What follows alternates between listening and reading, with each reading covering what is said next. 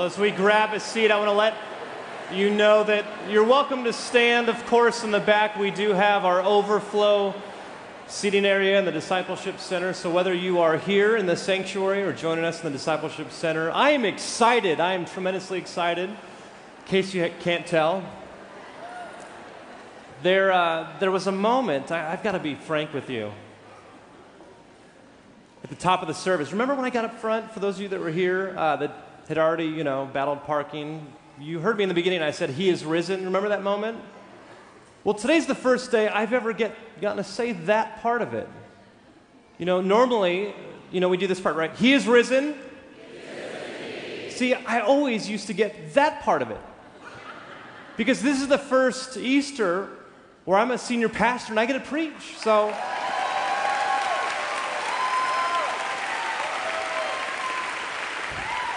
So I've got about 11 years of being a pastor as like the number 2, wanting to preach, all crammed in the next 20 minutes. Is that okay? Can we do this?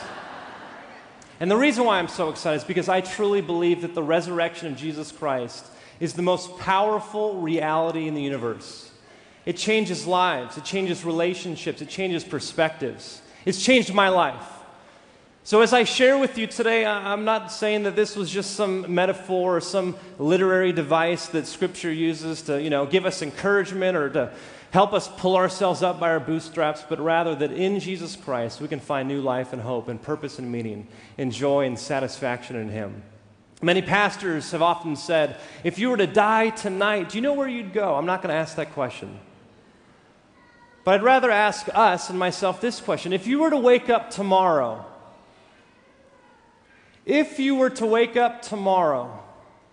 what would you have to live for? And as a follower of Jesus Christ, for those of us here and those of us hearing this message perhaps for the first time, we believe that in Jesus, because He defeated death, that He gives us the most reason to celebrate and the glorious and most beautiful thing to live for. The love that we're longing for, the peace that we need, the satisfaction, the significance, we believe all of that can be found because Jesus defeated death. So as we spend some time in Scripture, why don't we open up our Bibles? If you have them in the pews in front of you, there's those red book. If you're in the overflow room or perhaps in this space, if you have a phone, you can pull that out. You can go to Mark 16. There's a great app that I use called YouVersion, Y-O-U version. And as we go to Mark 16, it's on page 827 in your pew Bible. If you don't have your Bibles, you can listen. I'm not going to read through this again. We already had that read for us. But there's 3 verbs in this section that I want us to key in on, because each of these verbs reveals to us an invitation that the resurrection gives us. The first verb was crucified. The second verb is look. And the third verb is go. So in that first verb that we get, it's actually in Mark 16, we get this picture of these women. They've come to the tomb. It's 3 days after Jesus' death, which is so fascinating because Jesus has said many times up to this point, I will die and I will arise on the third day. Yet nobody on the third day expected that He would actually raise from the grave. So these women have gone, they've come to anoint Jesus for burial, and they're astonished. And there's an angel that appears, says, don't be afraid. He was crucified, He is risen. And every Easter we gather together and we say the other verb, He is risen. We celebrate that. That is so true, but we can't forget that before He was risen, He was crucified. And it reminds us, the fact that He was crucified, it's an invitation to us to be redeemed. You see, the resurrection deals with our past very differently than Back to the Future. You saw Back to the Future, right? Marty McFly, you've seen that, number 1, 2, 3, you've seen that movie, The way that Back to the Future, the film, deals with our past, our pain, our sorrow, our suffering, the mistakes that we made, is to go back in time and to change our past as if it never happened in the first place. A lot of fairy tales, a lot of movies, a lot of books, the happy ending happens because somehow some magic wand was waved. There was something that was done so that our past was erased. But the gospel says, no, no, no, no. We can't forget the fact that Jesus was crucified. And even after the fact that he was risen, he still had scars in his hands. There wouldn't be resurrection without crucifixion. And there's this great truth that we experience, perhaps we don't even know it, the movies that we're drawn to, the stories that we long for, that, when we gather as friends and we talk about our past, the things that we say, that was a great story, typically it's because there's tremendous sorrow and heartache and brokenness, going to the brink of the unknown and then coming back to life. You see, there's an invitation that the resurrection gives us to be redeemed. To be redeemed. Tim Keller, a pastor in Manhattan, says this: a restored to perfection world is going to be infinitely greater than a world that was always perfect. There was another quote that was given to me by our guitarist, Matt, in between the services, and he texted it to me, and he says this, that it's only through our brokenness that we can be mended. And it's only through being mended that we can be made whole. And that's why the end of suffering is so beautiful. You see, there's an invitation that God gives us to not forget our past, not to forget our brokenness, not to put aside our suffering, not to put aside our pain, not to bury our scars or our wounds, but to see that God can redeem even that. And he transforms us and he gives us life, not despite our past or despite our failures or despite our brokenness. He uses all of that for his glory.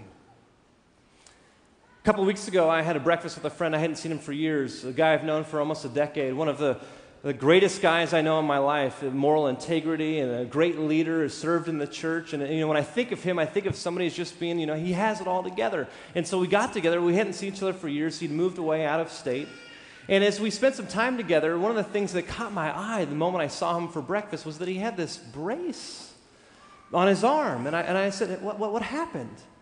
And he goes to tell me a story. 6 months ago, he was riding an ATV, flips off of it, blacks out immediately.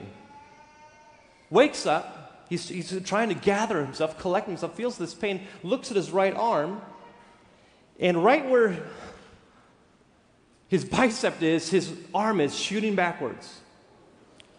Completely wrong direction. I'm like, I put my fork down. I can't eat anymore. I'm sorry if I ruined your brunch, your lunch, but that was me in that moment. And so, we're talking, and it goes on, and towards the end of our time together, it was just the two of us, we're down in the parking structure, and I said, hey, you've been gone away for a couple years. What's something that's happened in the last couple years that was surprisingly the best thing that happened? And he points to his arm. And I'm like, what? No, I'm seriously, what's the greatest thing that happened in the last few years? He says, no, I'm seriously this.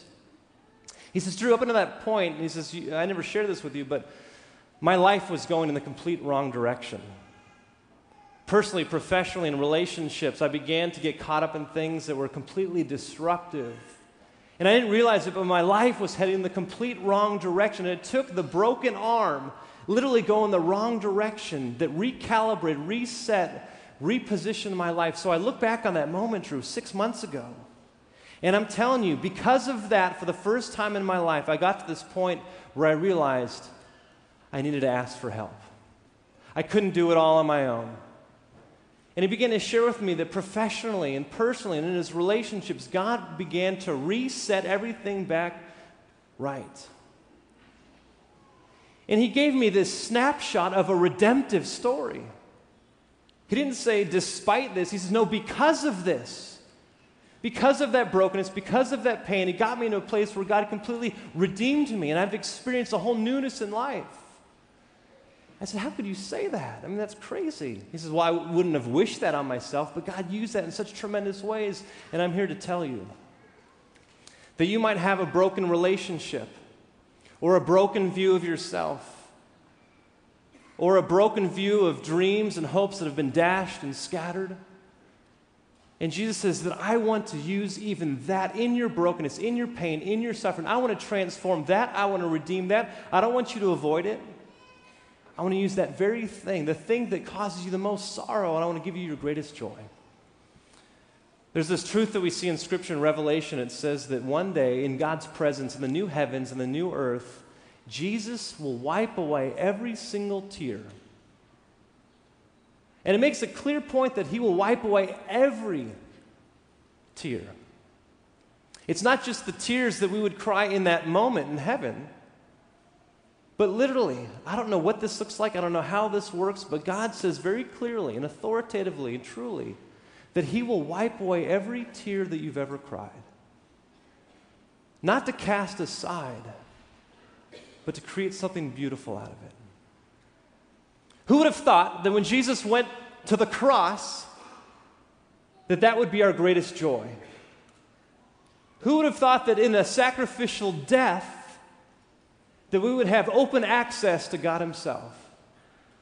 Who would have thought of all that pain and all that suffering that Jesus chose? He didn't go to the cross as a victim. He went victorious because he loves us. And there's things in your life that I don't want you to check at the door. I've heard at churches before, leave your baggage at the door. And I know that many of you will return next week to hear about this hope, the truth, and the beauty of Jesus Christ. And when you come, I want you to bring your baggage in. I don't want you to check it at the door. I want you to bring in your doubts and your fears and your heartache and your sorrow, your needs, your concerns. I want you to bring all of that here because we believe that Jesus has the power to transform and redeem even that. And if we bury it, if we keep it at the door, if we keep it down low, God will not do the work that he so clearly and desperately wants to do in our life. You see, Jesus is alive. But is he alive in your life? Are you allowing God to redeem even the broken parts of you today? There's an invitation that he's extending you because of the resurrection, an invitation to be redeemed. But even beyond that, it's an invitation to be reoriented. That second verb in there, it's so fascinating. In Mark 16, verse 6, the angel looks at these women and says, look, he's not here. Look where they laid him. He is not here. The angel is saying, look into the thing that causes you the most sorrow, that causes you the most pain. And in there you're going to find hope and satisfaction and joy. Do you realize that cross in the first century was an instrument of torture? The word excruciating was a word that was invented to describe the pain on the cross. Out of cross. Out of the cross comes a pain unlike anything else. And the angel is saying to the woman, I want you to take a look at that. Look, do you realize that he's not here? In Luke it says, why are you looking for the living among the dead? He's alive. You think he's dead. You think it's done. You think your hopes have been dashed on the rocks. He's alive. And when you allow the truth that Jesus is alive, the resurrection power of Jesus to penetrate into your life, God says to you and to me, look, you think that marriage is dead? You think those dreams are dead? You think your career is dead? You think that relationship with your kids or your parents or your grandparents, you think all those things are dead? Why are you looking for the living among the dead? Jesus is alive, even in those broken and dead things. And there's an opportunity to reorient your perspective, for God to redeem those things and for you to understand that even in the brokenness, even in the sorrow and the heartache and the loss, Jesus can use all of that to transform you for his glory. But even beyond that, there's the last verb. And it's a forceful verb. It's go. There's this truth that we encounter in Scripture that because Jesus has been crucified, and that historical event, though it happened in the past, the Greek verb there says that has implications for today. That he redeems our past, that he reorients our perspective of the present, but he sends us out into the future for his purpose, for his glory. It actually sends us, and it's an invitation to be released. There's a lot of things holding us back in this world. There's addiction, there's pain, there's sorrow, there's relationship. There's a lot of things that hold us back. There's physical things, relational things, emotional things, spiritual things that hold us back. And God wants to release us from those things to thrive, to flourish, to experience the abundant life, the life that He designed for us, that He desires for us. There's a young Christian woman by the name of Johnny Erickson Tata. I've met her a few times, and if you don't know her story, at the age of 17, she suffered a tremendous accident, left her paralyzed from the neck down. And in the pain and the sorrow of that, wondering, God, why would you allow this to happen to me? She would attend church. And it was always so painful in the church service when the priest would say, okay, now for this prayer, let's kneel. And even though she was in a church service, and though everyone kneeled to pray the prayers, tears would flood down her face because it was a reminder that she could not kneel like everyone else. But she writes in one of her books that there was one Sunday, it was an Easter Sunday, where the priest, like he had done many times before, asked everyone to kneel and pray, and for the first time she didn't cry, for the first time she didn't sob, because for the first time she began to listen at the prayer that she was praying in that moment. And she writes this: I suddenly realized that when I get to the wedding feast of the Lamb, which is an image that is given in Scripture for all of God's people, in the new heavens and the new earth, to experience the fullness, not only spiritually, but also physically, this resurrection life, where there's no sadness, no death, no tears, no unemployment, no parking issues. Then the new heavens and the new earth, it actually describes a festive celebration, the wedding feast of the Lamb being Jesus, where all are invited, even carried to the table. And she says, I suddenly realized that when I get to the wedding feast of the Lamb, the first thing that I'll be able to do on my resurrected legs is to drop down on grateful, glorified knees and kneel quietly before the feet of Jesus. And then I'm going to get on my feet and I'm going to dance.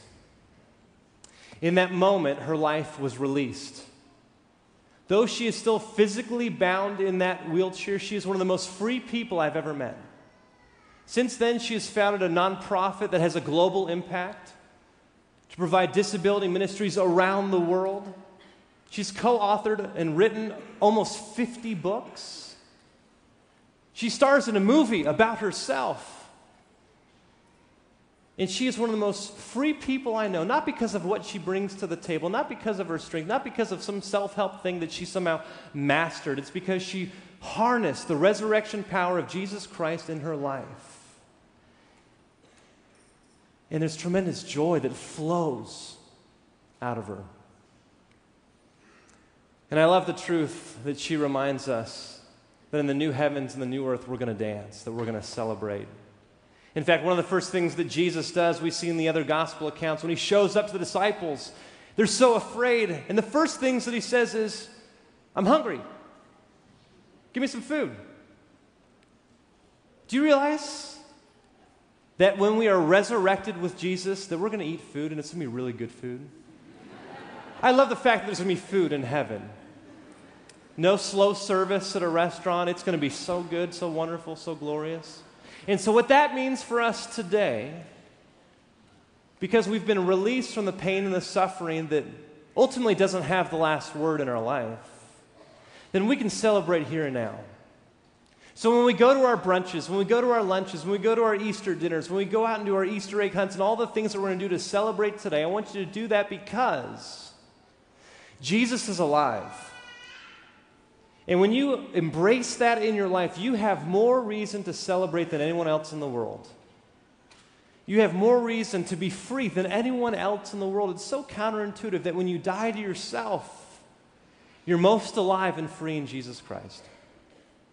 At the end of last week's sermon, a few people came up to me and they said, man, Drew, that was such a great service, it was such a great sermon. How are you going to top that for Easter? I said, I don't know. Is that like a thing? I got to top it week after week? So then the texts start coming in. Dude, I'm praying for you. That was like a big Sunday. I hope you don't peak too soon. I mean, Easter's coming. That was Palm Sunday. Oh, this is serious. Emails are coming in. People this morning are like, Last week was awesome. Can't wait for today. So all week I've been thinking, I've been praying, God, how do I? And then I got to this moment this week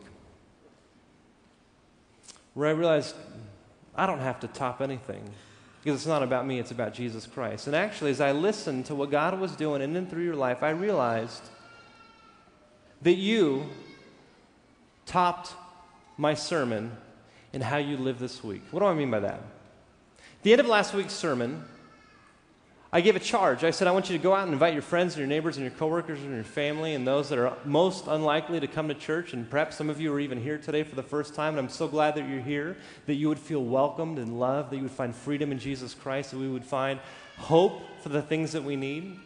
But one of the things that I said was there was a homeless man that I encountered the week before. Remember that, for those that were here?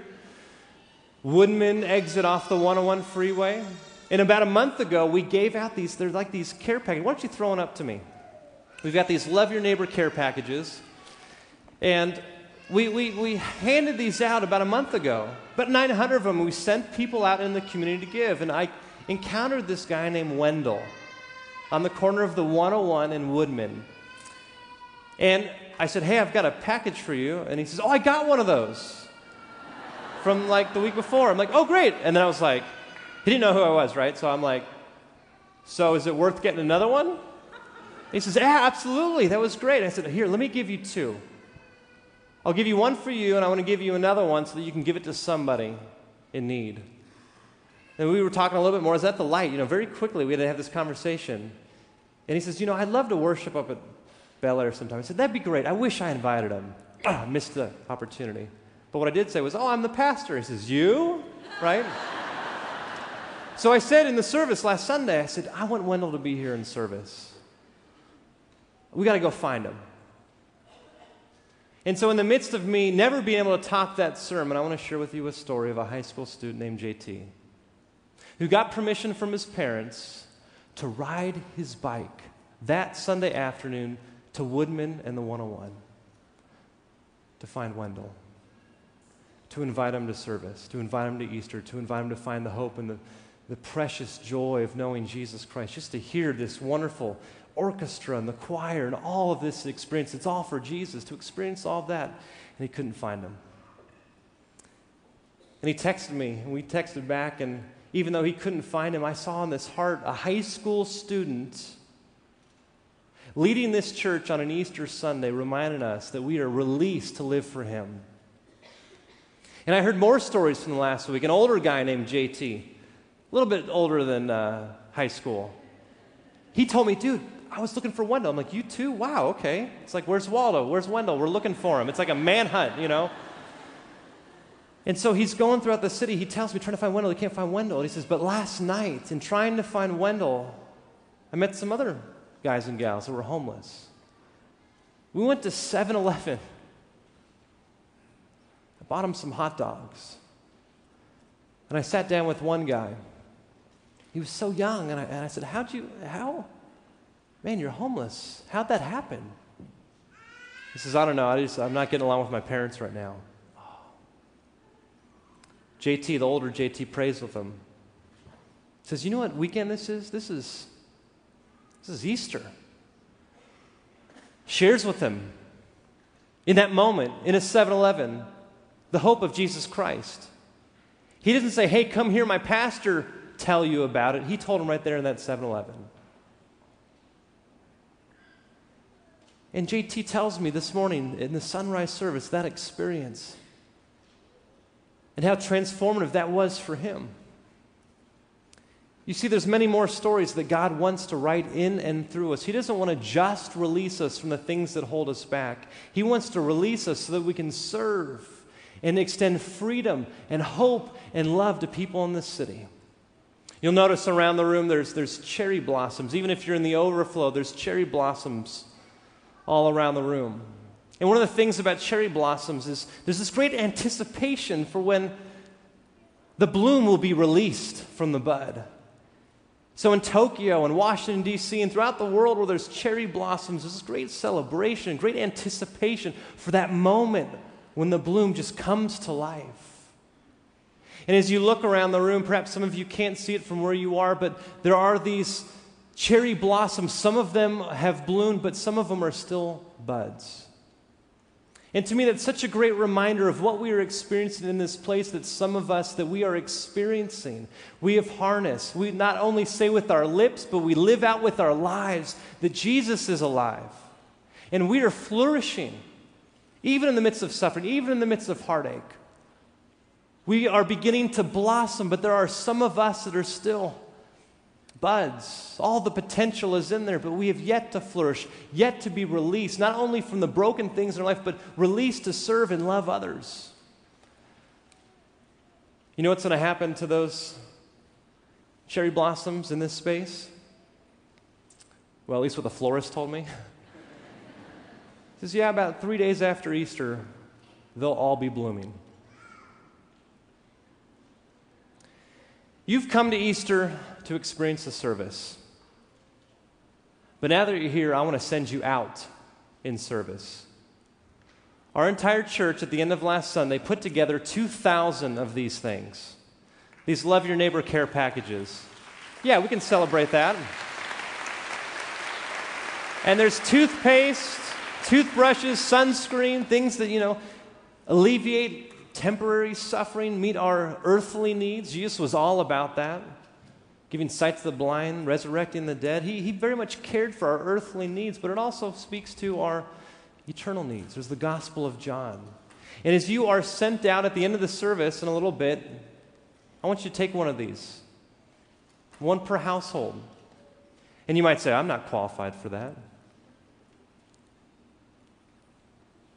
I love the fact that the angel said to the woman, go and tell the disciples and Peter that I'm alive. It didn't just say go and tell the disciples. It said go and tell the disciples and Peter. Who was Peter? Peter was the biggest screw-up of all the disciples. He just denied Jesus 3 times after he said that he wouldn't do it. And some of you come in here and you think, I'm not qualified to give. I'm not qualified to serve. I'm not qualified to be used by God. Oh, yes, you are. And in this moment, I'm saying to you, not only that he was crucified, that he is risen, to look, but also to go.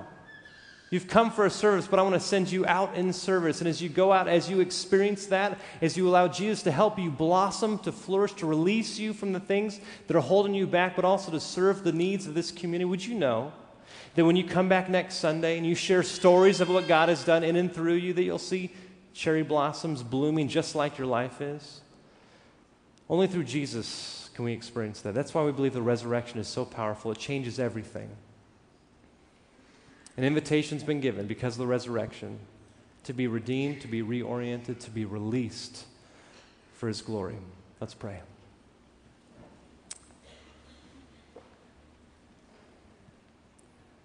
God, in this moment, as we continue to unravel the glorious beauty of who you are in our minds and in our hearts, I pray that now we would sit in this space, stand in this space, be present with our minds and our hearts, including our bodies, in this space, to continue to encounter you, Jesus, to know how great and glorious you are, to proclaim that you are alive, and to receive that in our own life. Jesus, we lift up empty hands of faith to receive the fullness of you. It's not what we do for you, it's what you've already done for us. Jesus, we thank you for your love, and it's in your name we pray. Amen.